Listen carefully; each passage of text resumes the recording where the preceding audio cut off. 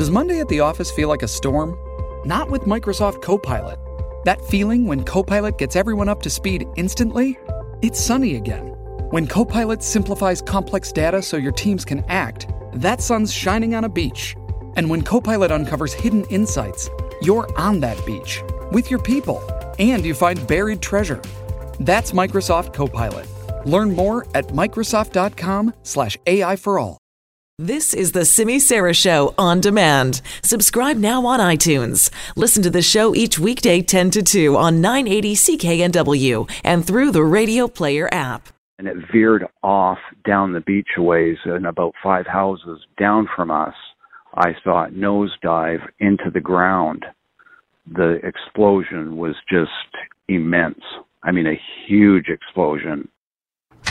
All right, welcome back. Mike Smith in for Simi today. That is the voice of Dave Holm. He's a witness on that Gabriola Island plane crash. He saw the plane go down last night near his home. 3 investigators from the Transportation Safety Board expected to arrive early this afternoon as the investigation begins. So the scene of this plane crash, all we know is multiple fatalities in this crash on Gabriola last night. Let's check in with Global News reporter Brad McLeod now. He's live there covering this story. Hi, Brad. Hi, how you doing? Yeah, the very shaken up residents here, I can tell you that much. What can you tell me from the scene there, Brad? What's the latest?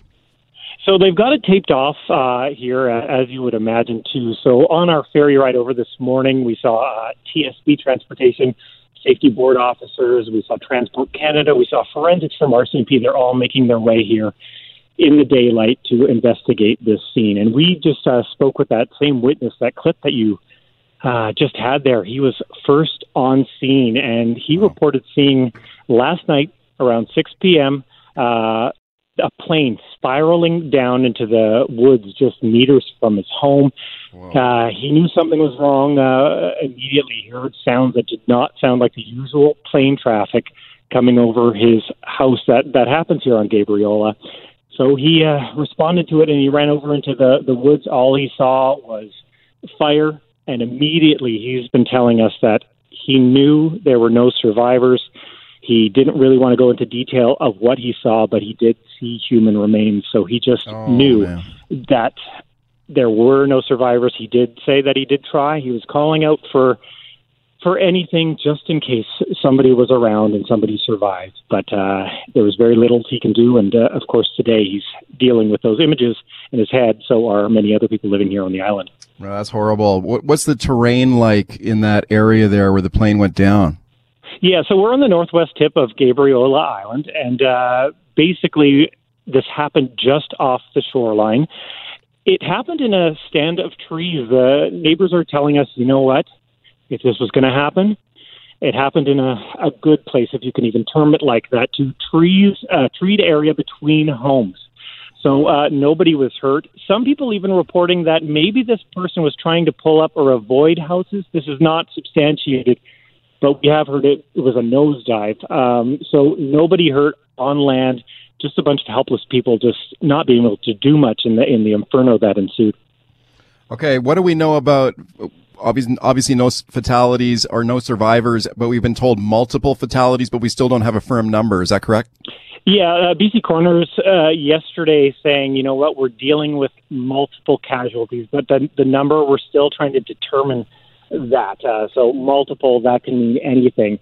One of the indicators we have is on those flight tracker apps, you're able to track the flight activity in the area at the time. This is not substantiated, but there was a certain potentially 6-seater plane that did disappear off this area of Gabriola Island around 6 o'clock last night. So that leads us to believe that there could have been anywhere from 6 to maybe 8 passengers on board, or significantly less. We don't know. This is stuff that we are going to be processing. We're going to learn more as our CMP and the TSB inform us with hopefully some press conferences throughout the day. Right. We don't have a lot of confirmed details here. There have been some unconfirmed reports that this was perhaps a 6-seater plane. I mean, we do know it was kind of a smaller plane, though, right? Yeah, that's what we're thinking. So from the eyewitness details, there wasn't much left of the plane. So yes, it's a smaller plane. He said maybe 100 square feet was the wreckage, the crater. damaged site, so which would maybe lead you to believe that it was not a larger commercial aircraft, a little bit of a smaller area. And, of course, just getting the descriptions today, it's just the smell of fumes and fuel and fire departments, volunteer fire departments having to spray themselves off after investigating the area. So just obviously people move to an island like this for the quiet lifestyle, and this is anything but.